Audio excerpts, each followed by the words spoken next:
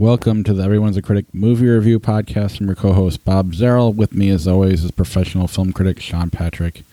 Visit us at ihatecritics.net, everyone'sacriticpodcast.com. We're on Facebook, Twitter, Instagram. Our handle is CriticsPod. You can listen to us on Apple Podcasts, Google Podcasts, Spotify, Stitcher, Alexa, all your podcatchers. Rate and review the show. Give us a 5-star review. We'll read it on the air. And if you let us know you did that, one, let us know so we can read it, but two, you'll be entered into a chance to win an Asian film by going to our social media and letting us know that you did the review. Check out Well Go USA. You've got a number of their titles that are what you'll be finding for free if you give us a review. Yes, and all the information is pinned to the top of our Twitter and Facebook pages. Patreon.com/criticspod is the best way to help support the podcast. And then there's TeePublic. If you go to ihatecritics.net, click on the TeePublic link off to the right in kind of upper right-hand corner. You can get yourself some podcast merch. And as always, we stream live on YouTube when we record. If you want to watch the videos or listen to the episodes, you can do it on YouTube as well. Click on the bell at the top of the screen to subscribe and be notified. All right, let's jump right into it. We have a lot of movies this week. Sort of. We'll start with Don't Breathe 2. Yeah, Don't Breathe 2, the misguided decision to try and make the character Stephen Lang played in Don't Breathe into the sort of kind of heroic character in this movie. This is a bad movie, to say the least. It's directed by a guy named Rodo Sayegas, who I don't know. I don't think he's directed a movie before. You can definitely tell from watching this that aside from Stephen Lang, not many people in this movie seem to have made a movie before. It's bad, but it's not like bad in that like truly epically bad. It's just bad. So the story goes that this guy, he's a blind man. He's a former veteran. And when people broke into his house in the first movie, he set about killing them violently to protect the fact that he had a woman tied up in his basement. In this movie, it picks up in the wake of that one, where he finds, I guess it's sometime well after the first movie, I guess, he finds a very young girl, maybe 2 or 3 years old, laying in the street. She's just escaped from a house fire at a crack house. Their parents were running.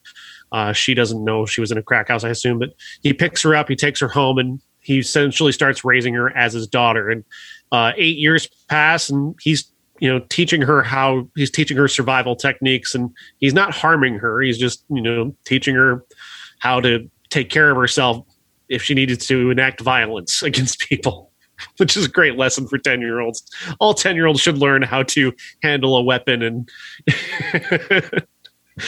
nevertheless, regardless, she goes to visit the place where she believes her mother died, this burnt out crack house, and her father happens to be there and sees her. She doesn't see him, but he sees her, and he follows her and decides that he's going to try and get her back. So he follows the person she was with back to the house where the blind guy is, and he kills the blind guy's dog, and then they set about entering the house and trying to take the girl and kill the blind man. They fail. He goes back after them at their crack house, where in a twist, her mother's not dead, but her mother needs a heart transplant. And they have only one donor for that, if you can imagine. This movie is terrible. It is pointless. It is it's just all about people getting hit with a claw hammer. That's basically the whole point of this movie. I got to see this movie in a crowd of about 4 people. and among the crowd was a gentleman who I wanted to believe that he was just laughing at how silly the violence is, but the reality was I could just sense from the way he laughed that he really just enjoyed watching people get hit with claw hammers, and that was disturbing. It was deeply disturbing. His laughter was not appropriate. It was Max Cady Cape Fear kind of laugh. Yeah, this movie's bad. It's bad in mostly forgettable ways. It looked bad, number one, but number two, just listening to you describe it is you go back to the old less is more, and this movie tries to cram so much story into what was already a bad premise, especially when we're going off of the first one, trying to make him the victim or the good guy. I mean, I don't know. I never understood why the first movie they made him a villain in the first film. Just make him a super badass, B movie Clint Eastwood, and have it be that the people who broke into his house are the bad guys, and he just enacts some horrific violence against them. Like, at least then you could see him as an anti-hero. Like, you could buy in. But this idea that we're going to now treat him like he's somewhat heroic in this movie is just ludicrous. Unless you're left with this very typical child in danger plot, which child in danger plots are some of the most insidious, plots in history. It's something that a really terrible screenwriter falls back on. Well, I may not have the audience with any of my other characters or anything else that happens in this movie, but they're going to, at least because a child's in danger, they're going to feel something. And that's just cheap and exploitative, and it's not enough to sell a movie. Right. No, I can see the story of the bad guy, being in a scenario where he has to, more morally he's challenged and he starts to turn the corner, and then now something that could expose his history pops up. I can see a story like that working, but this just seems to take that and then run way too far. Like, it doesn't stop there. It just keeps going and brings in this crack house that doesn't really need to, I don't know. And even then, you would have to have a good screenwriter to make that work. This just sounds like a Hollywood. What about this? What about that? What about this? The thing is that Stephen Lang would make a great B movie Clint Eastwood. He probably could outact Eastwood right now in terms of just being believable anymore, because Eastwood continues to insist on writing his own stuff and sounding utterly foolish, like in the latest trailer for Cry Macho, which is just an absolutely abysmal piece of writing in the trailer alone. But Lang could have made an entire career remaking Eastwood movies, and he would be very rich right now. But instead they try to turn him into, I don't know, like a reformed Michael Myers or some shit. Yeah. Did they set it up for a third one? No. Let's say thankfully they do not. Based on the crowd of 4 people, I don't know how successful this was. No spoilers, but it's a definitive end for this character. Yeah, we said that about Michael Myers. And Freddy and Jason and Chucky. They keep going back. All right. Let's move on to Free Guy, starring Ryan Reynolds. Free Guy, Ennui the movie. This is a movie that stars Ryan Reynolds as a video game character. He's a non-playable character who finally starts to come to life when he sees this woman played by Jodie Comer in the game, and he breaks the pattern of a non-playable character. Instead of going to work that day, he follows her to wherever she's going, and he's not supposed to do that. He's not supposed to be able to do that. But he does, and that's kind of a surprise to everybody. Then the next day, he decides to intervene when his bank that he works at is getting robbed. He gets robbed every day, multiple times a day, and to the point where he and his buddy, Lil Rel Howery, are just kind of like used to it. They make plans for after work while the robberies are happening. Like, this is just everyday occurrence for them. That's what happens in the game. And sometimes they get shot and killed and wake up in their bed the next morning and go back to their routine. Sometimes they don't. So when he starts breaking his pattern, he finally realizes that he's in a video game, and he takes these sunglasses off of one of the players, and suddenly you can see the video game world. And he decides that in a world full of bad guys who are robbing people, he'll be the one good guy who earns points in this game by being kind to people. And he becomes a social media sensation. You're already bored. I can see just... And yes, you're right. You're on the right track. like Ryan Reynolds is still a movie star. He's still one of my favorite people, but I think the black hole of direction on the part of Sean Levy just sucks everything into it. Even, I mean, Taika Waititi is one of the most delightful performers in movies today, whether directing or starring. And he, along with Lil Rel Howery and Joe Keery, just gets sucked into this black hole, this void that is the direction of Sean Levy, and they create this thing that it is impossible to invest in. It is impossible to care about this. It is impossible to hate this. It's impossible to enjoy this. It is a void of any type of emotional investment whatsoever, either negative or positive. I tried to actually get angry at this movie because it's got that stupid trope where the best, guess who the best player? Let me just ask you this. The game is called Free City, and everybody plays it. All these internet people play. Everybody plays it. It's the most popular game in the world. So who do you think is the best player in the real world of this game? Who is the guy that is the best player at this? I'll spoil it for you. It's a guy who lives with his mom, who looks like a troll, and his avatar in the game is Channing Tatum. Because we've never seen that joke before, ever. No one's ever done that joke before, for fuck's sake. That was the one time I have actually cared about this movie, was enough to just hate that moment. But then it goes away quick enough, and we see actual people who actually make their living playing video games being part of this. And it's like, why did you include that joke and include like someone like Jacksepticeye, who's like this very well-known Twitch, YouTube guy playing video games, who seemingly defies this notion of this trollish joke stereotype that you're doing? Why include those two things? Why insult him and have him in your movie? Right. Yeah, I guess the trailer is fun enough because it's short and it's Ryan Reynolds and it's people you like, and you're able to edit it together. But I mean, then you start looking around. It's PG-13. He's not playing Deadpool. He's, and I'm sure Ryan Reynolds makes it as good as he can. He does what he can. But I don't know. You almost, if you really want to get Ryan Reynolds, you need to let him almost have creative control of the movie and allow all his charisma to come through into the storyline, break the fourth wall, whatever. I mean, hell, like you said, you got, how do you pronounce his name?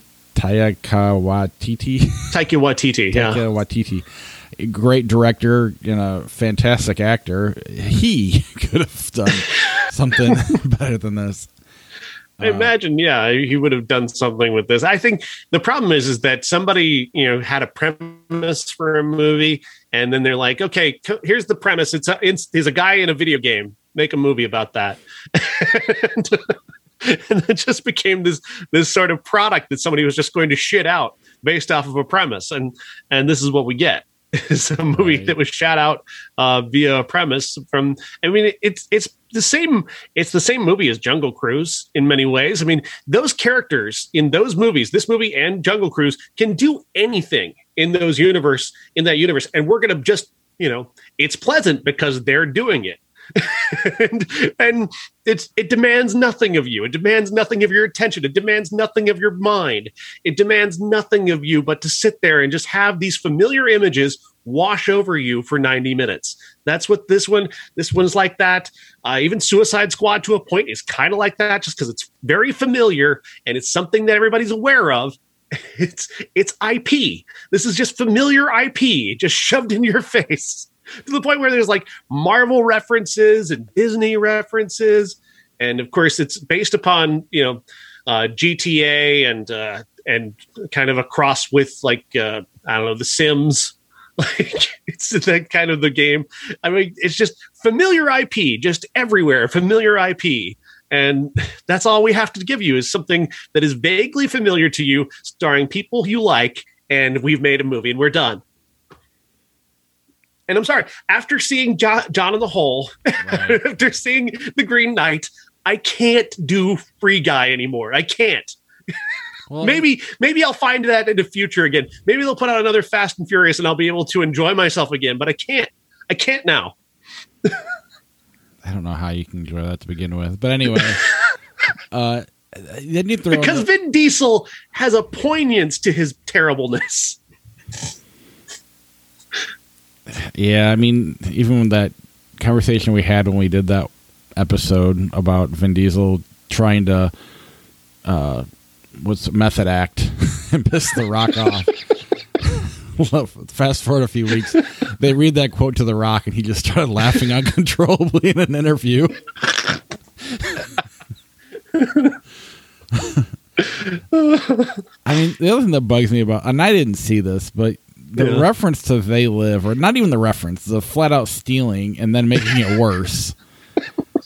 The frustration of trying to explain, look what, it's like a political argument, but the answer, and how do you explain it to this person? That frustration is a good story. It's been done. Now is the best time to do it, though. Yeah. So run with that story instead of, I'm just gonna be a nice guy. And you just watch people you like collecting paychecks, which is good for them. Yeah. But Adam Sandler also already made this movie as well. I can't remember the name of that one though. Yeah, I have the Pac-Man game. Yeah. Yeah, that was awful. That looked great. I never saw it because it fell off the face of the earth fast. To the point where if you're going to reference an Adam Sandler movie, I can't even name it right now. I can't even either. That's the weird thing. Like I know I saw it. Pixels, maybe? I reviewed it on this show. Oh, yeah, I remember. Yeah, that might be it. Yeah, that's when I'm going to say Adam Sandler movies. That one's not going to pop up to the top of my mouth. Even the bad ones, they're going to stick out. That one is just kind of, that's this. I know we're off on a tangent here, but I saw a wonderful tweet. Somebody was talking about Billy Madison, and from the perspective of the character played by his female love interest, and the director trying to explain to her why she's in love with him. She's basically like, but he's yelling at a grandmother right now. Like, what do I see appealing about this guy? She's like, he'd just do it for the movie. Okay, fine. And you can't even be like, it's the money, because in the story, they're trying to tell us she actually likes him. All right. Enough about this. Let's pray this movie's better. I wanted to see this. I didn't have a chance. Respect, starring Jennifer Hudson.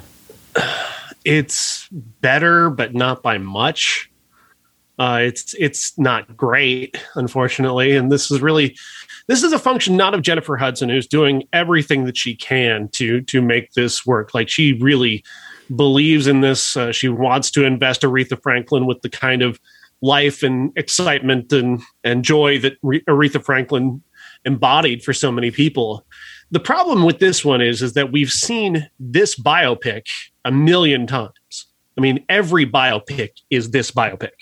It's an accumulation of traumas and tragedies mixed in with a couple of triumphs here and there, and then you get to the end. Are you familiar with the screenwriting book known as Save the Cat? Yes. So what he has a thing in that book that is called a beat sheet. And if you're a first-time screenwriter, it's a great tool. You're going to learn a lot. But if you're somebody who's making this movie and you're making a movie about Aretha Franklin, if you're going to adhere so strictly to a beat sheet to the point where my article coming out about this tomorrow is a rundown of a Blake Snyder beat sheet of respect, because I can name every scene and tie it to each one of Blake Snyder's things.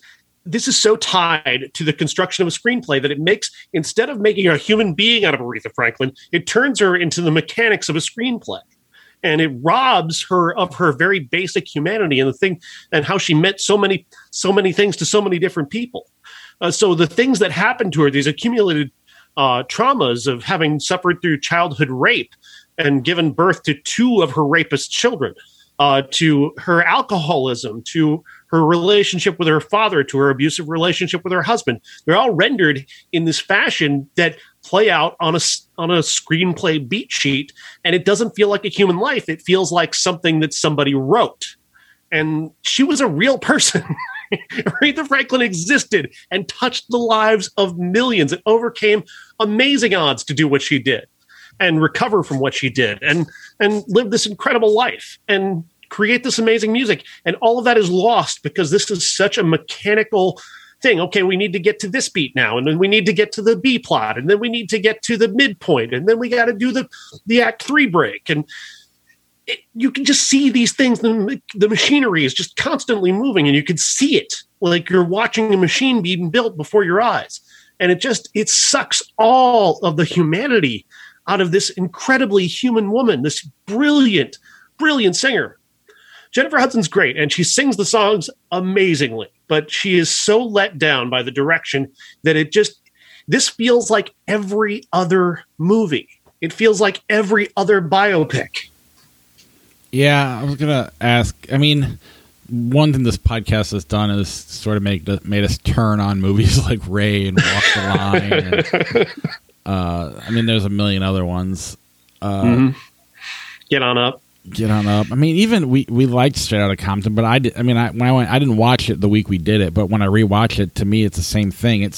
You're trying to capture this long career or whatever, or this long period of time and cram it into a 90-minute to 2-hour movie. And it sounds like this movie used that beat sheet to get there. And maybe they all did to an extent. I mean, it feels like they all do. That's the thing. They all feel like they're the same movie because of the way they're structured. Trauma, trauma, trauma, triumph. Trauma, trauma, trauma, triumph. Trauma, triumph, end. Yeah. And that's the movie. The ones that do it the best do it like, here's a 2-week period of time. The best music biopic I've ever seen is I'm Not Here. It's the Bob Dylan biopic with Cate Blanchett, James Franco, a dozen different actors playing Bob Dylan in various different scenarios from parts of his life. Todd Haynes directs the hell out of that. Cate Blanchett embodies Bob Dylan in a way that no other actor could. She's incredible in that movie, and everything about that movie is special because they did something different. They told his life story, and they did it in a way that was incredibly unique, and it made his life more resonant and more real. And there's a way they could have done this. The thing about this movie is it builds up to her gospel album that she recorded live in the church that was the subject of the Amazing Grace documentary just last year. And what you could have done, and this is just, I'm not trying to make a better movie, but I think there is a better movie to be made. You start at the church. You start with her being nervous backstage about this incredibly pivotal moment in her life where she's just left behind alcohol. She's separated from her abusive husband. She's getting ready to go out on this stage and do something that people have told her she's probably not supposed to do, make a gospel album at this point in her career that goes on to become her most successful record. But she doesn't know that at the time. She's got a lot of fear and anxiety. Then you use that, and each of the songs that she's going to perform, like Amazing Grace and these other legendary gospel songs, as jumping off points for flashbacks to the things that she went through that make these songs so important for her to sing now. Right. That makes... I mean, that's not that hard either. Because that's kind of been done as well, but not in a way that...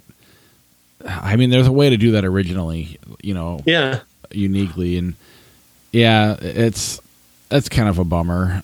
And I mean, all these movies have great performances. Yeah. I mean, Chadwick Boseman's incredible as James Brown, but that movie isn't very good. Jamie Foxx is an Academy Award winner for Ray, but again, and Joaquin Phoenix is one of the best actors we got. And you know, there's nothing wrong with it. It's just all these lives are rendered the same by this approach to a biopic, this structure that they choose. Yeah, I mean, I appreciate Rocket Man for trying to make a fantasy, like the way they told. That's a good one. Yes, unique. And that's a great example of a very good biopic. And I mean, even Bohemian Rhapsody was at least a greatest hits record. It wasn't really a movie, but the way they did the music was enough to make it watchable for enough people. You don't see a lot of people talking about Ray and those movies aren't standing the test of time like you thought they would have, and that's kind of especially the lives that they're portraying. I mean, are lives that are never going to be forgotten. Aretha Franklin's life is never going to be forgotten, even with this being a colossal failure. But the Judy Garland movie is the exact same way. You know, The exact same thing with that. Is this a failure across the board, or is this just like a failure for you? Like, all those other movies were beloved by critics and won awards. It's about 60% on Rotten Tomatoes, so it's pretty much dead in the water. I don't know how it did at the box office this weekend. Yeah. I imagine it's not going anywhere further than this weekend. Yeah, it's not Jennifer Hudson's fault. No, in any way. And even Liesl Tommy is not a bad director. She's a quite respectable director. She's got solid film language. She's got solid a basis for drama. You know, the way she presents Aretha's sexual assault when she was I believe she was 10 or 11 years old when this happened. She presents that in a way that is it's menacing, believable, and terrifying and awful. But she presents it in a way that visually, this man walks into a room during a party. Her father's having a party downstairs. He slips into her bedroom, which is a normal thing for people to do because usually people are coming in her room at this time to ask her to come down and sing. He slips into her room. She's somebody he's somebody she knows. He starts talking about how much he cares about her, and you can sense what's beginning to happen. The door to the bedroom is open. Light is coming in from the outside. He takes a step towards that door. And you're hoping and praying that he's going to step outside that door and go back to the party. But then he slowly shuts the door with himself still inside. And then we cut to the next scene. And that is a brilliant piece of acting and a brilliant piece of direction. It communicates exactly what is about to happen. And it doesn't withhold the horror, but it also isn't a crass exploitation of what took place. The following scene is just as good. This little girl goes downstairs to prepare for church, Aretha, and her grandmother wants to do her hair, and she refuses. She just flatly refuses to have her hair done because she doesn't want to look pretty, because she thinks because she looked pretty, this happened to her. Right. That's incredibly moving. It's a really great scene, and it's a shame that then is turned into this mechanical plot afterwards.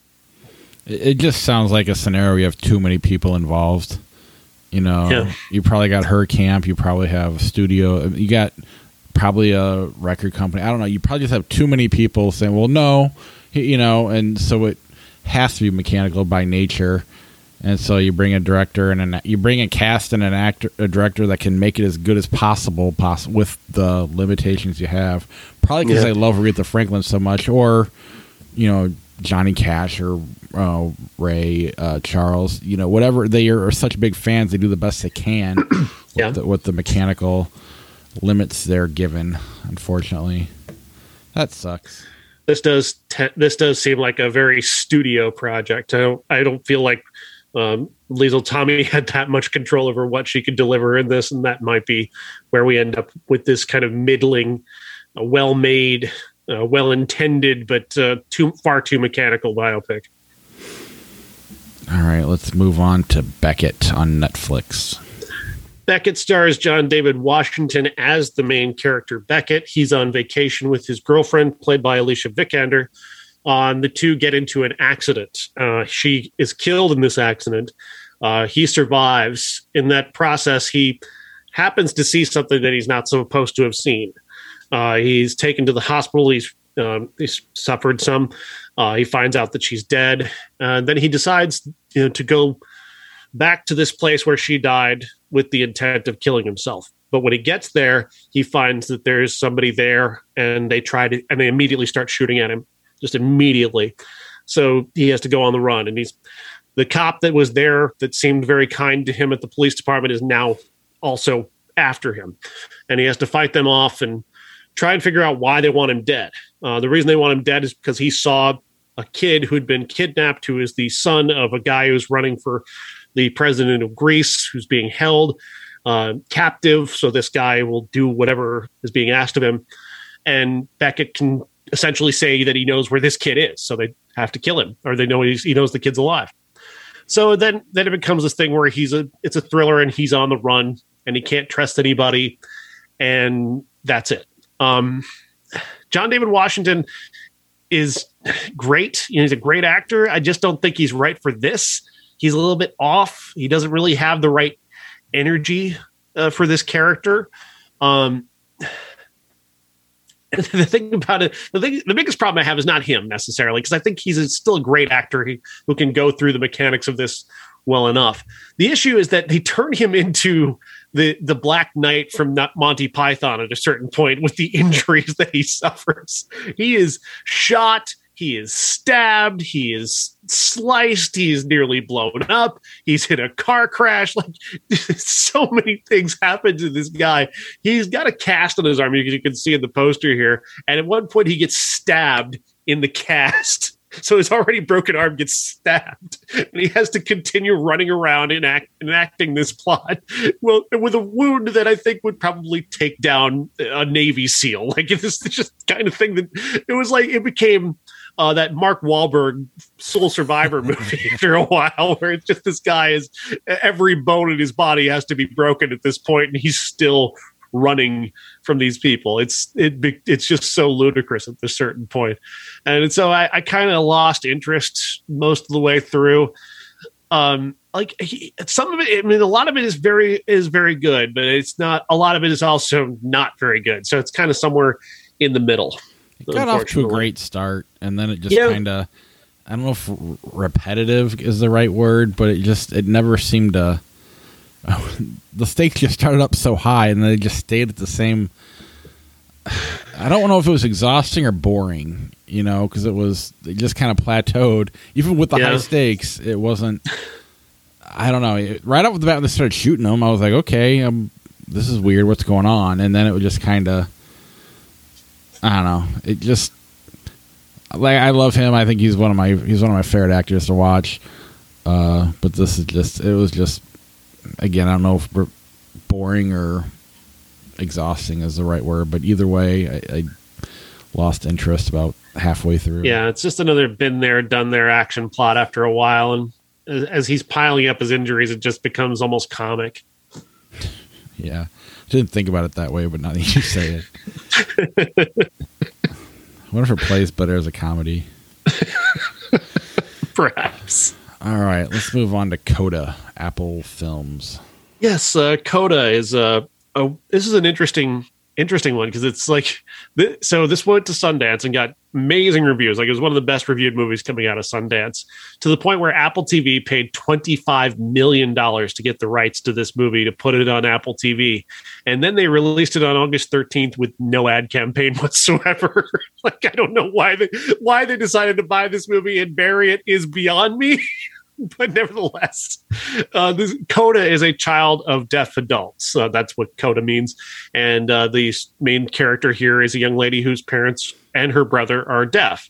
And she's relied upon to help them with the hearing world and, interpret for them, doing sign language and speaking to people. And she's very young. She's 16, 17, maybe 17, I think. And she wants to go, have a life of her own, but she's also being forced to work on this fishing boat because, her dad and her brother can't go out there by themselves and do this because they can't hear the radio. They can't, listen for the weather conditions on the radio, that kind of stuff. There's a lot of things they can't do in this scenario. On top of which the regulation indicates that they have to have a hearing person aboard the boat. So she's been relied upon for this. She's been relied upon to handle other aspects of their business. And she's also trying to live her life where she's wanting to become a singer because she's a very good singer. She joins a choir, and this is where the movie loses me a little bit, because it's got Eugenio Derbez as her choir teacher, and he's my enemy nearly as much as Gerard Butler. I really just don't like Eugenio Derbez as an actor. He just rubs me the wrong way in everything, and even something as good as this, he's bad. This is not a bad movie, though. This is probably the best movie, certainly the best movie we talked about so far.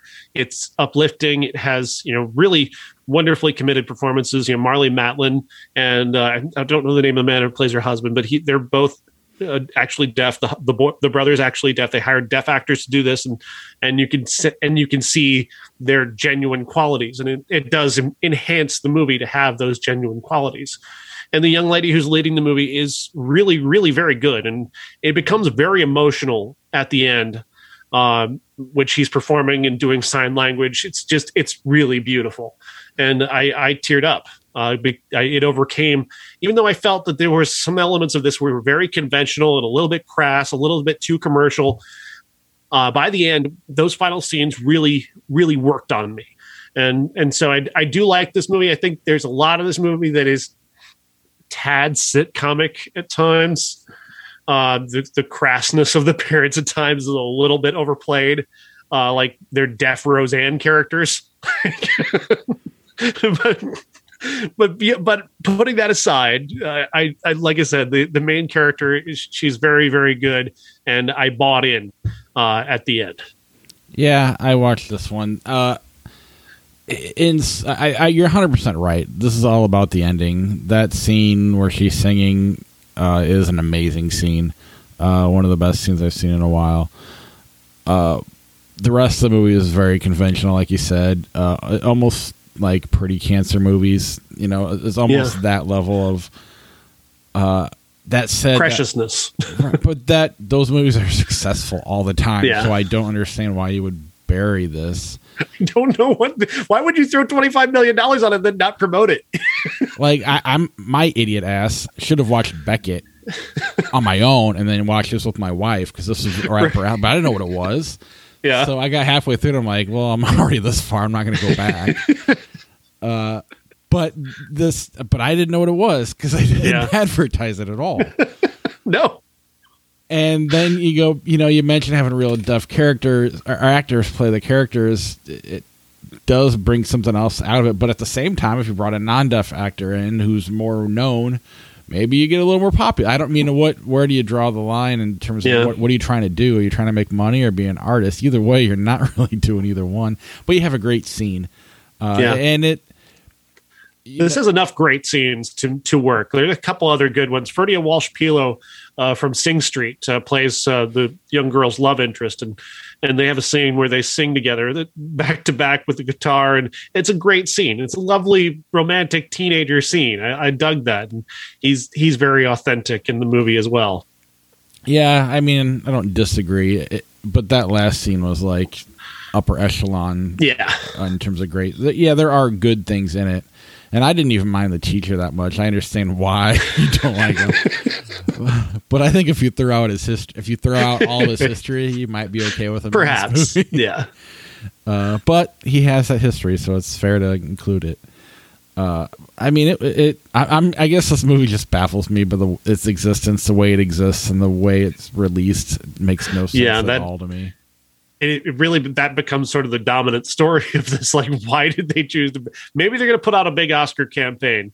I hope that's the case. I hope they're going to roll out a big Oscar thing at the end of the year. Not saying that this is that good a movie, right?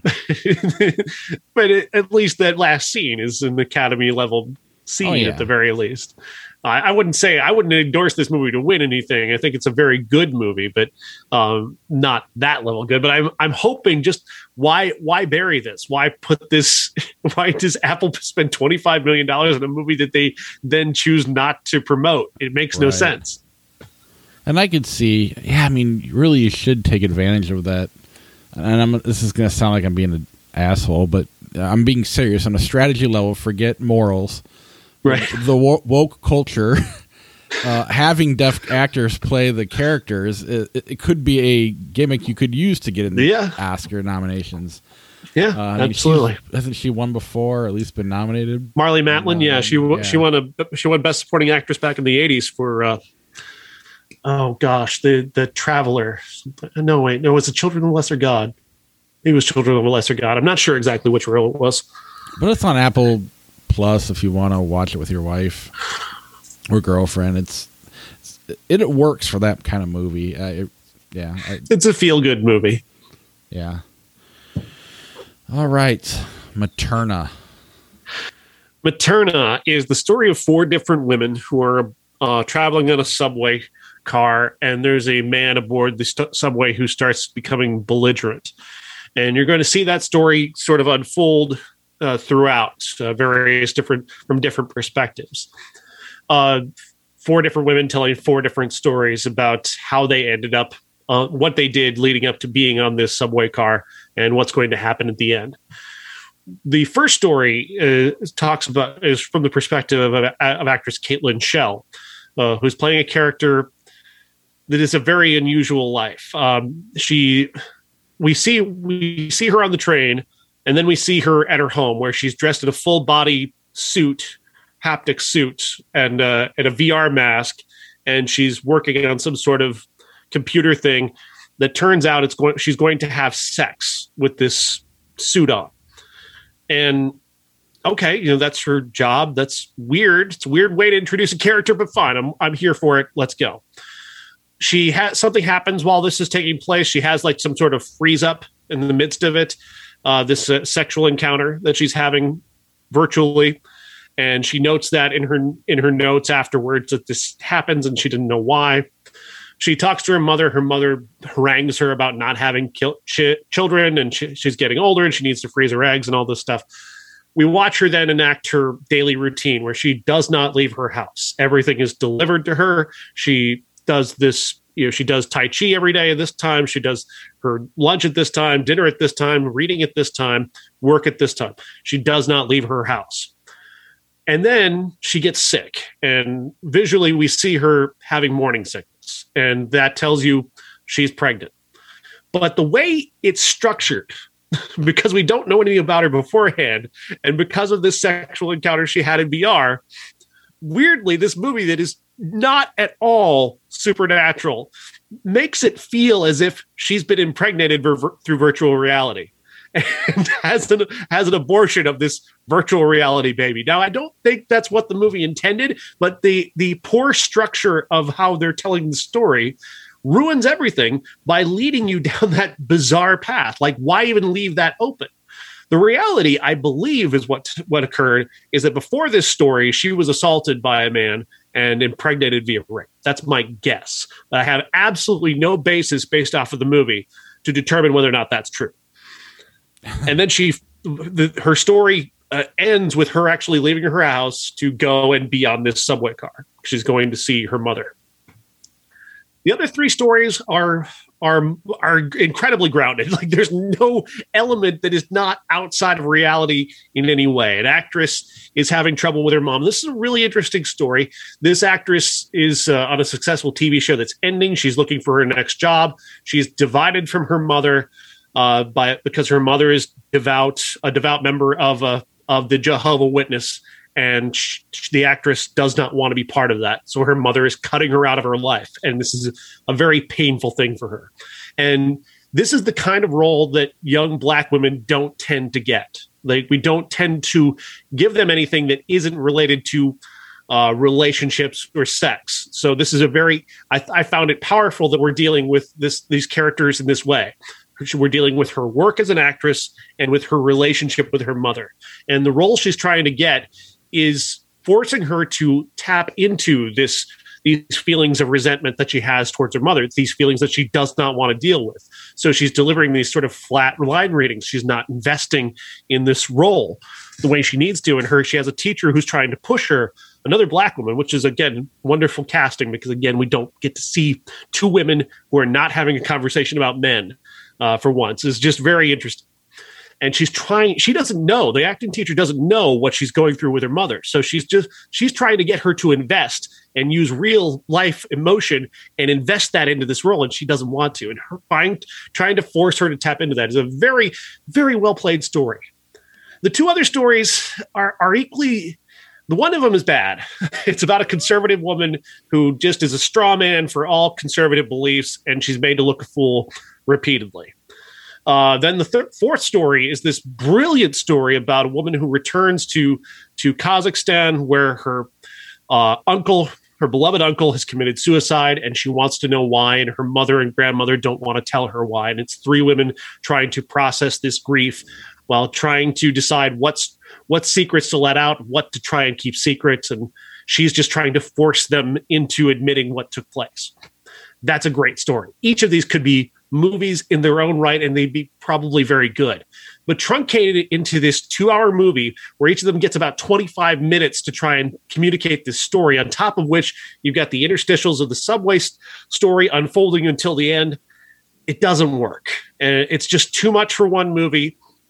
It's not enough of each of these stories because we want to know more about each of these stories, aside from the conservative one. That one Get that out of here. And I don't mind seeing a conservative woman being made fun of in this way, because this character is kind of a bad person in many ways. But she's a straw man. She's not. This is the kind of things that liberals make fun of to it at a very basic level that is just not very impressive. It's not very thoughtful. Right. And so I didn't care for that. But these other three stories could make entire movies of their own that I would like to see more of. And it's just a shame that it's all truncated into this. It could almost be like an 8-episode limited series or something like that. Yeah.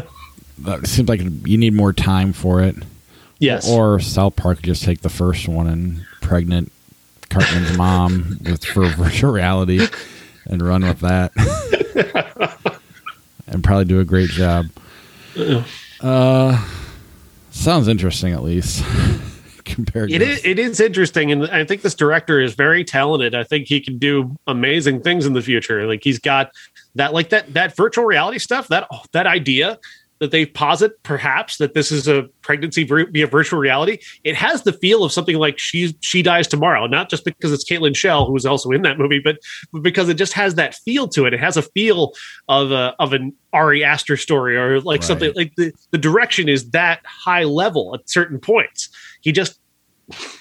You're telling a grounded story about mothers and daughters and maternal relationships, and you're throwing in this supernatural element that doesn't jive. If indeed that is what you intended, which I don't think it is, but again, I can't prove that wasn't the intention. All right, let's move on. The Meaning of Hitler. The Meaning of Hitler is a new documentary from IFC Films, and it examines the way we talk about Hitler and the way we view Hitler today, and the return of fascism as it is happening now in Europe and in many ways in America, and how we've taken the meaning of Hitler and we've taken some of the power from that, but in so doing, we've allowed that power to reemerge in other ways. And this is a fascinating way to tell a story and to examine Hitler. This monster, this evil monster. One thing that is really scary is that the further we go into the future, the more that we don't have actual witnesses to the Holocaust. And as much as well documented as we've made the Holocaust, the effort that they're being made on the other side to obfuscate what happened is only intensifying. And there are people out there who are trying to, 6 million. It wasn't 6 million. It was 3, as if that makes a fucking difference. Or they're trying to say, well, Hitler, there's one guy, this monsters in the movie that they actually talked to, claims that Hitler was a dupe, that this was all his people doing this, and he didn't know. And he tried to stop the Holocaust. No, he didn't. Not true at all. But there's also like the myth making behind Hitler. Do you realize that when you talk about Jesus, there's like a period of Jesus' life from the time that he was a baby to the time that he becomes Jesus and has followers? There's like a 20-year period where we have no idea what Jesus was doing. And Hitler modeled his life after that by trying to hide the aspects of his life from his birth to the time that he became the head of the Nazi Party. He tried to hide the fact that he was a failed art student. He tried to hide where he was born in Austria. He tried to keep anybody from talking about his past so it would seem like he was divinely created for this moment to be the leader of the Nazi Party. That was the myth that he was trying to create about himself. And it's the myth that people continue to try and tell. So this movie goes a long way. They go to his home city in Austria. They find his art. They put his terrible art on display and have people talk about how terrible it is from a critical perspective, not just dunking on him, but just talking about why it's bad with actual art critics. It's a very good thing, because it's about deconstructing his myth that he tried to create about himself and that others continue to try and push. And Leni Riefenstahl created essentially with her documentaries on his behalf. So trying to deconstruct that and give him an actual human history again, to remind people that he was a human being who did these terrible things in not this sort of mythic creature that we've created now, who is this mythic monster. And he wasn't mythic. He was real. He did this. But there are a couple of things that really stand out. Is that what I said about the people who were witnesses to the Holocaust, it's not just them, it's the historians. Every historian they talked to in this movie who's talking about World War II and the Holocaust is in their 90s. Every one of them is in their 90s. These guys aren't going to be here much longer. And if nobody else is taking up that mantle to continue to keep this history alive and remind people that this happened, that the Holocaust happened, it's going to become easier and easier for these right-wing fascists to try and make up stories and try and make up myths and try and, obfuscate these numbers and try and tell you that didn't really happen that way. And we need more people like this movie, making movies like this to remind you that this did happen. And one of the most important takeaways of this is that there was one of these Nazi camps, these concentration camps, that Hitler tried to wipe off the face of the earth. As the war was ending and he knew he was losing, he had them burn it to the ground, wipe it off the face of the earth, and plant trees over it. And they found it. They found where they think it is. And they're going in there with archaeologists to try and recover anything they can to make sure that they can prove that this place exists so that nobody is able to forget that this happened. That is an incredible note to end on, and really just makes this movie so very, very powerful. Yeah, could you imagine though, like 20 years, because he was born like right around Easter. So if he was someone was at some point act like he really was Jesus coming back. Yeah. Oh man, there's part of me that wants to. I don't want to see that for real, but I want to meet the idiot that I don't know. That idiot exists. He's out there. Did they go into that? Like him? No, they don't make anything like that. But that's certainly the similar. It's a similar level of myth making that people who are pro Hitler are trying to make. They certainly tried to make at the time. It is weird when you look back on it. When you look back on the history that we have, it's bizarre that Hitler came up where he did. Like suddenly he was in World War I, and then suddenly he's the leader of the most powerful party in Germany. Where did this guy come from? How did he become the leader? When did this happen? Like people are just baffled by it. He doesn't have a history of being even a military leader. He doesn't have a history of being a politician. He was a guy screaming on a corner. And suddenly he becomes the head of the Nazi party. That is something that you can build a myth around. And especially when he then had people going around destroying his history so he can burnish that myth. Well, never mind the fact that, the Jews, according to Mel Gibson, killed Christ. Now he's turning around. There's so much you could. I'm surprised I've never heard this before. I've thought of it on my own as a joke. Right. I would never say it out loud. I'm not telling it as a joke now. I'm just really talking about it but I've never ever heard anybody tie the two together until you just said it about this documentary. Terrifying, isn't it? It was funny when I was thinking about it on my own with no consequences or nothing behind it other than coincidence. But yeah, now you put it in a little bit more context. It's not. It's scary.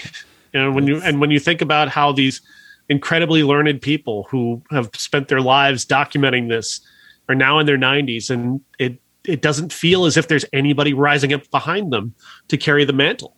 I know they're out there. I'm sure they're out there. I'm sure that these historians who are documenting the Holocaust still to this day, like the people at Shoah, are doing amazing work. The National Jewish Museum is doing amazing work in Washington, D.C. But again, when we talk about the people, especially in Europe, who are leading this, they're in their 90s and they're not going to be here much longer. And when they go, they take so much of this with them.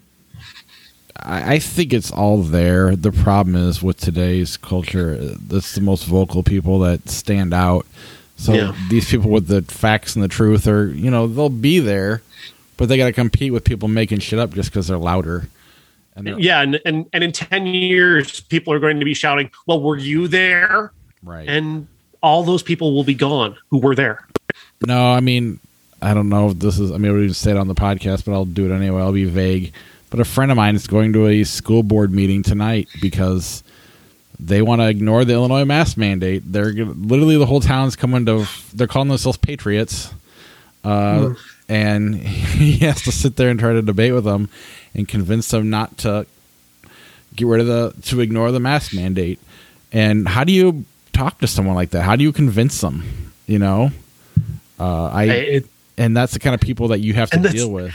And that's the thing, though, is that when your first thing is when you're arguing with someone, and one of the first things that you go to is, well, that's like Hitler. You've blown up the argument. It's over. And that's another thing that this documentary covers is that the comparisons between Trump and Hitler. Trump does things that are directly out of Hitler's playbook, provably obfuscating out of Hitler's playbook. But when you compare Trump to Hitler, you're ending the argument. You've already lost because you've lost the people that you're trying to convince. Right. And well, he's not that bad. Come on. He didn't kill 6 million Jews. 3. Yeah. No, it's and it's only going to get worse. At least I think it is. I don't know. Like, I don't get on Facebook anymore. Maybe the more Facebook's just taken over by ads, it'll go away. I don't know. Something's got to happen, right? Yeah. I think we just need to tell people to watch this documentary, and hopefully they will. All right. Val, the documentary about the actor Val Kilmer, talking about his life and career and the movies that he made and who he is today, dealing with the fact that he had cancer, throat cancer, that has taken his voice from him and kind of ended his career well before it should have. This is fascinating. He's so interesting. You know, he has this reputation for being this incredibly difficult diva actor for so many years, and lots of legendary stories about him. And you know, you see it from his perspective, where he's got a camera running the entire time, his entire life. He's always running a camera. You can sense where yeah, he probably leaves out some stuff that doesn't make him look great, right? But at the same time, you can also see where he, like, you know, John Frankenheimer wasn't exactly making a great movie. He was trying to finish the movie. He wasn't trying to make the movie. And so you can understand that whole Island of Dr. Moreau thing in a way. You can understand some of his other, you know, quirky behaviors that are just him being really dedicated. And you can sense also he believes that Hollywood what came out against him after he said no to another Batman movie. And I don't think he's wrong about that. I think he was mistreated by the studios after that. I think when he refused to give them what they wanted, he was labeled in a way and blacklisted in a way. And so I do buy into that. And I also think he's an incredibly talented guy who's just really smart and interesting. Oh, yeah. I'm sure you could have made this documentary another direction, made him look worse. His ex-wife could have made a documentary and probably had some fun with it. But I liked it. I thought it was really fascinating because it's weird. He takes himself so seriously, but what he's best known for is complete fluff. Yeah. You know, Top Gun, Tombstone, Heat, The Doors, you know, and he's great in all of them. But the movies themselves are just either pulpy fun or kind of a mess, you know? Yeah. And there's a scene where he's at Comic-Con and he's signing all these things and everybody's like, did you say I'm your wingman? Yeah, my name's Steve. Would you just say Iceman? You're Iceman and you're my wingman. One person after it is so poignant. It's so sad. You just wonder, he's starting to get sick in that scene and he's feeling ill. Is it just a sense of the crushing weight of his own reputation that is making him ill, or is he genuinely ill? Well, you definitely see him struggle with the fact that he doesn't want to do these things. But then when he gets there, other than that scene where he gets sick, but he seems to have an appreciation for his fans and his crowd. It's really a neat, like whatever, I don't know what the word is, where you're conflicted with two things at the same time. You know, you appreciate your fans, but you don't want to be there. And I thought they handled it pretty well. I think the scene where he goes to sign pictures at Tombstone starts off as very awkward. It becomes very poignant, and the way he talks about how much he loves that character and the behind the scenes stuff that he talks about with Doc Holliday and how he approached working with Kurt Russell. That was really interesting, and it really deepens my love of that movie and the way he appreciates that role. I'll never watch that final scene the same again. Knowing what he was trying to bring to it, he clearly does. Because I mean, his brother passed away when he was 15.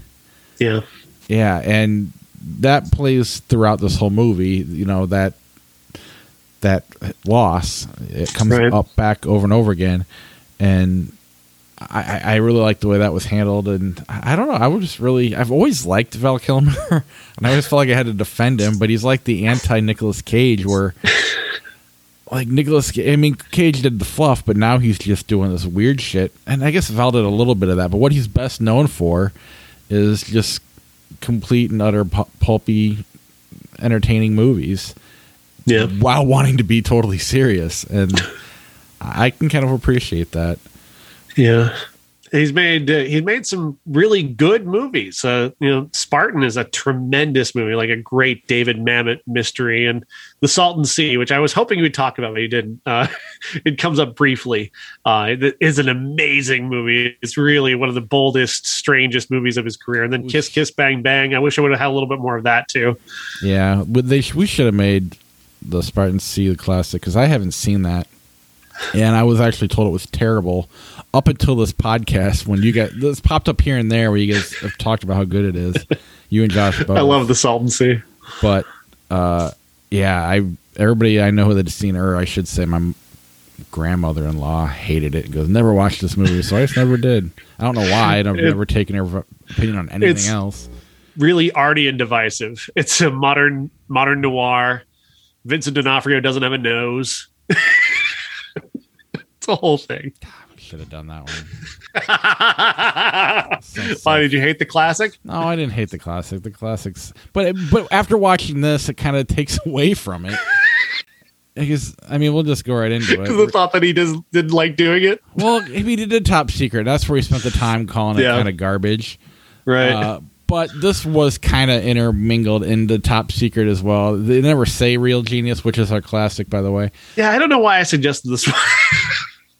Because he didn't want to see Heat again. We've done Tombstone. We've done The Doors. Yeah. We've done Kiss Kiss Bang Bang. Everything. Yeah, I don't know. I just didn't think of The Salton Sea because nobody remembers The Salton Sea except for me. Right. This is fun.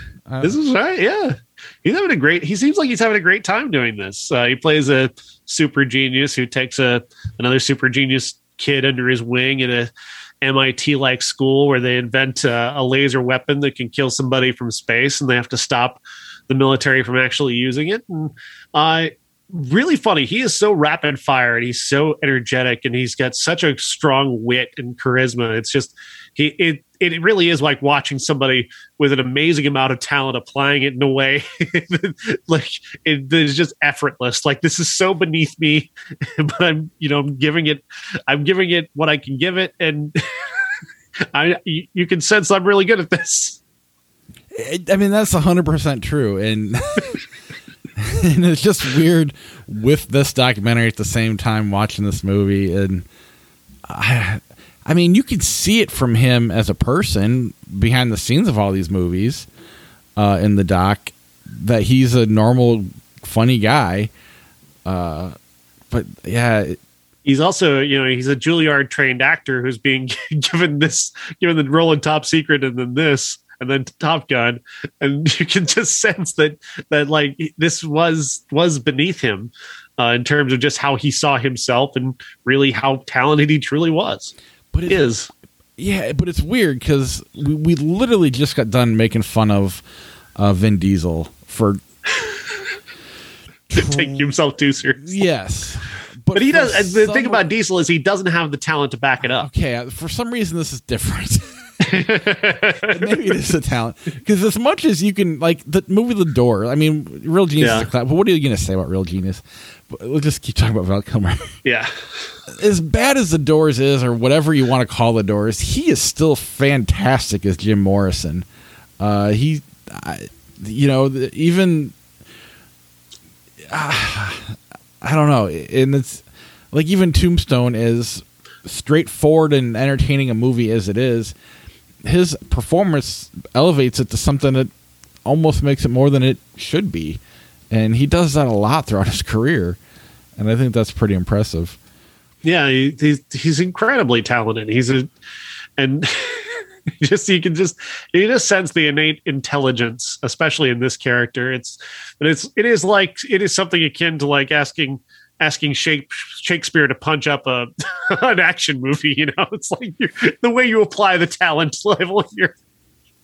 Well, and even the Batman stuff was really fascinating because it was every boy wants to be Batman, and then he got to be Batman. He goes, well, not every boy wants to play Batman. He wants to be Batman, and he's realizing he can't even move in the suit. He's just there to let everybody play around him, and that was, in a way, the way they did it. I don't want to heartbreaking. It's not quite that, but it really is kind of like, and a light bulb goes off, and you kind of realize what he's going through. And it's first world problems, but it's still, if we're going to look at art that way, I get it, and it just made me understand him more. And it certainly does expose the nature of Batman as a character in many ways, because it does seem to reduce Batman. It kind of puts Batman in the view of like, you know what? Yeah, he kind of is just sort of there while everybody else is doing everything. You know, even Christian Bale to a point is desperately overshadowed by Tom Hardy and of course Heath Ledger doing these big performances. Even Cillian Murphy gets to do big performance, whereas he's trying to communicate himself through this. And I think he made more of the Bruce Wayne performance than anybody else has. Even Keaton. I think Bale, did so much with that part of the role that he kind of comes through more in the Batman persona.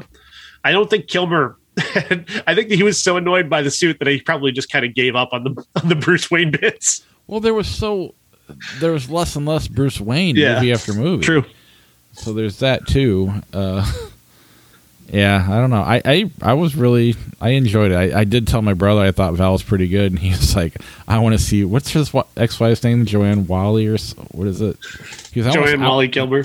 Yeah, he goes, I want to see her movie.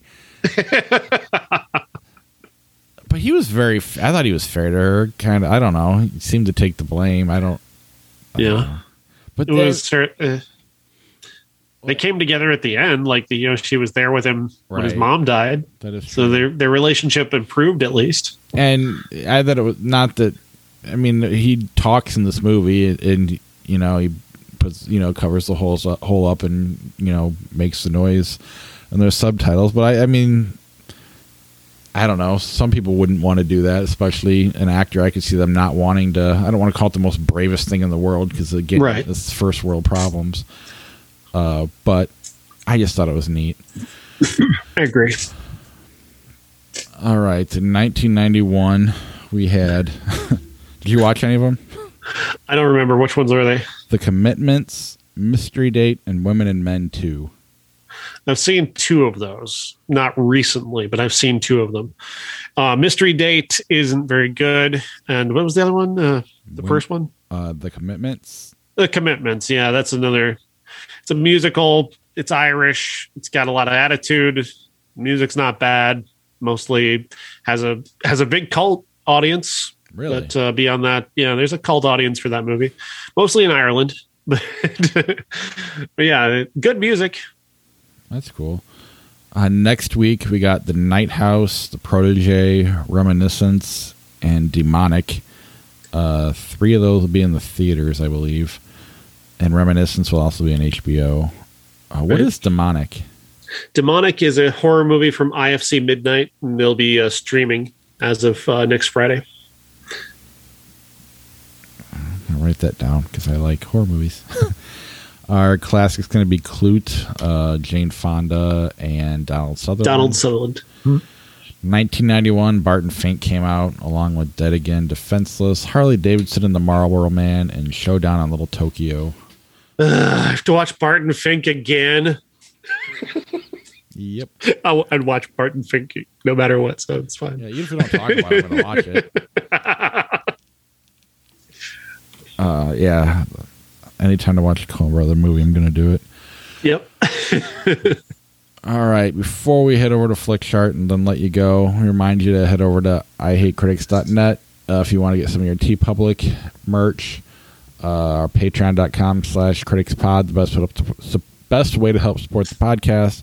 And then if you give us a 5-star review on whatever platform you listen to us on, we'll read it on the air, and you'll be entered into a chance to win a movie. If you go to our Facebook and Twitter pages, they're pinned to the top. The details, Critics Pod's our handle. And if I may, I've got 2 things dropping tomorrow. I've got the Beat Sheet spoiler-heavy review of Respect, where I run through all the beats of the screenplay that ruined the movie. And I've got my review of Ted Bundy, American Boogeyman, starring Chad Michael Murray as Ted Bundy, from the director of The Murder of Sharon Tate. That's going up tomorrow as well. Which, if you were listening to our YouTube channel, you would have heard him talk a little bit about it before we got started. Yeah, it's terrible. It's terrible. It's really terrible. All right, let's move on to Flickchart for a little bit before we end. White Men Can't Jump, Sister Act. White Men Can't Jump. Agreed. Transformers, Dark of the Moon, Shutter Island. Shutter Island. Agreed. Resident Evil Extinction, Baby Driver. Baby Driver. Yeah. Serenity, The Princess Diaries. Serenity. The good one, the sci-fi one, not the Matthew McConaughey one. Okay. Catwoman, A Scanner Darkly. The Scanner Darkly. Everest, Sunshine. Sunshine. The Brothers Grimm, Kiss Kiss Bang Bang. Kiss Kiss Bang Bang. Absolutely. Spider-Man, 28 Weeks Later. Spider-Man. Agreed. Nightmare on Elm Street 3, The Terminator. The Terminator. Yep. Killer Clowns from Outer Space, Jason Bourne. Jason Bourne. I have an affinity for killer clowns, though. Walk Hard, The Dewey Cox Story, On the Waterfront.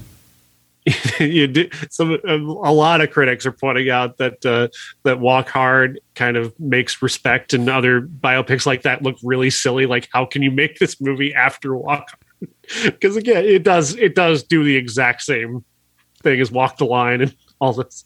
Every music biopic ever is not that I don't think Walk Hard's a very good movie. I think it kind of sucks myself, but that's just me. I'm kind of alone on that opinion. But it does do the beat sheet thing, like totally makes those movies look very silly.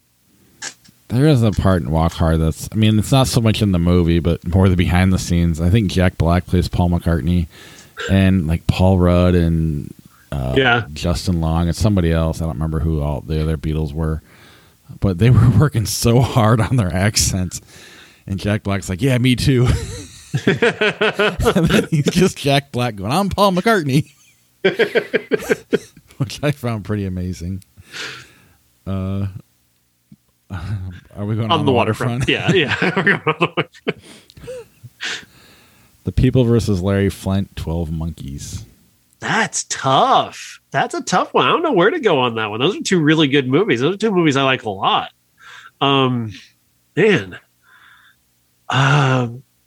12 Monkeys is the one I've seen recently, so I'm going to go there. Yeah, these are like a dead even for me. For different reasons.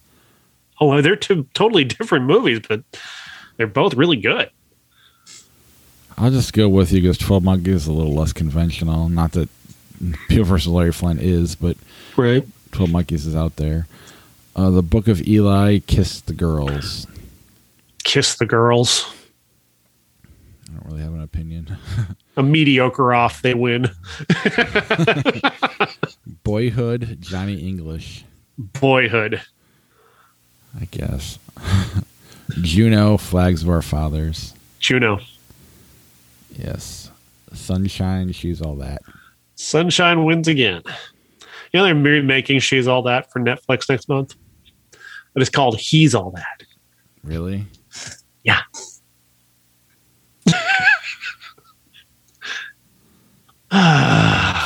Spectre, Kingdom of Heaven.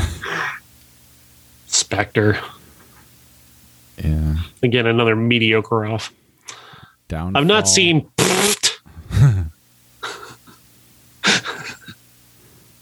Downfall or the sexual crash. Downfall actually figures into the documentary about Hitler.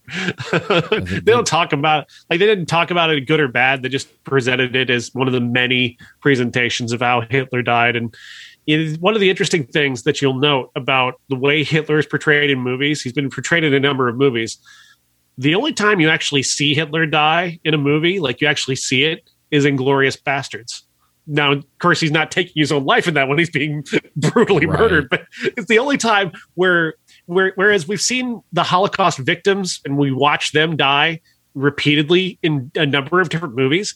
Anytime that Hitler's suicide is portrayed, every director, every one of them pulls away. They cut away and you just hear the shock. Somehow he's given the dignity of his death, but not the Holocaust victims. That's a long way to say that I'm picking Crash. Well, yeah. I guess back to that documentary, though. Are they trying to, for lack of a better phrase, lessen, how big of a monster he is by making him? I mean, I know you can make it. They're trying to make him human, so then you can understand. I don't know. Like, it almost feels like he's turned into a Freddy or a Jason, and they're trying, which is probably nowhere. He's probably way worse than that in real life. But what he did, but at the same time, I don't know. Are they trying to make him? They're trying to remind you that of he was a human being who did this. He was a real person. He's not this mythical evil. He was a person that decided to do these horrific things. The more you're reminded of his humanity, the basic nature of him just being a human being who made this choice, it makes what he did more real. But for me, I mean, I know we're off on a tangent again, way after the fact. But to me, that's way worse than any. I don't know. I'm just trying to wrap my head around it because I automatically go way past like the worst kind of monsters there are. Even though he is a human being, that's what makes it even scarier to me, or more disturbing. And that's the whole point. That's where you should be disturbed by it. We all should be disturbed by it. And that we can continue to pretend that he is this mythical monster makes it only helps burnish his myth that he was some greater evil. Like, all those horrific, terrible History Channel documentaries that try and link Hitler and the occult. No, stop. Don't. I don't care if you seem to have evidence that he talked to Satan or he was a Satanist or whatever. You don't have any evidence of that. You're speculating, and you're only building his myth. You're not making him look foolish. You're helping to create his myth by creating this sense that, he was in line with Satan. See, it wasn't even his fault because Satan did it. Don't ruin Satan for me. Overboard, The Last of the Mohicans. What I don't get about the Satan thing, though, if I just might, sorry, I know, is that Satan is the one who's supposed to be punishing Hitler right now. So who are we supposed to hate? Like, that's one thing that never made any sense about Satan. Is like, Satan's evil. He's going to torture you, and he makes people do bad things. But at the same time, we also send all of our worst people there to be tortured for eternity. So he's doing us a favor? How do I don't understand. How do grown-ups believe that? I mean, is it not Santa Claus? I mean, it's that level of childish. Yeah. like I can get behind your afterlife, whatever, you're an energy or whatever you want to say, whatever. I can understand or maybe even be open to that idea, but there's no fiery place down below that no matter how bad we are, we're going there. Satan is the bye-bye man. He's there to punish you when you do something wrong. I mean, basically, hell would be a metal concert, which is where I want to be when I die. So let's do it. I don't care. I mean, isn't Satan just basically Jason Voorhees? Like anytime you have an impure thought, he's there to murder you brutally. Yes, I mean more or less. Only, yeah, I don't. Yeah. So why is believing in Jason any different than believing in Satan? Is my point.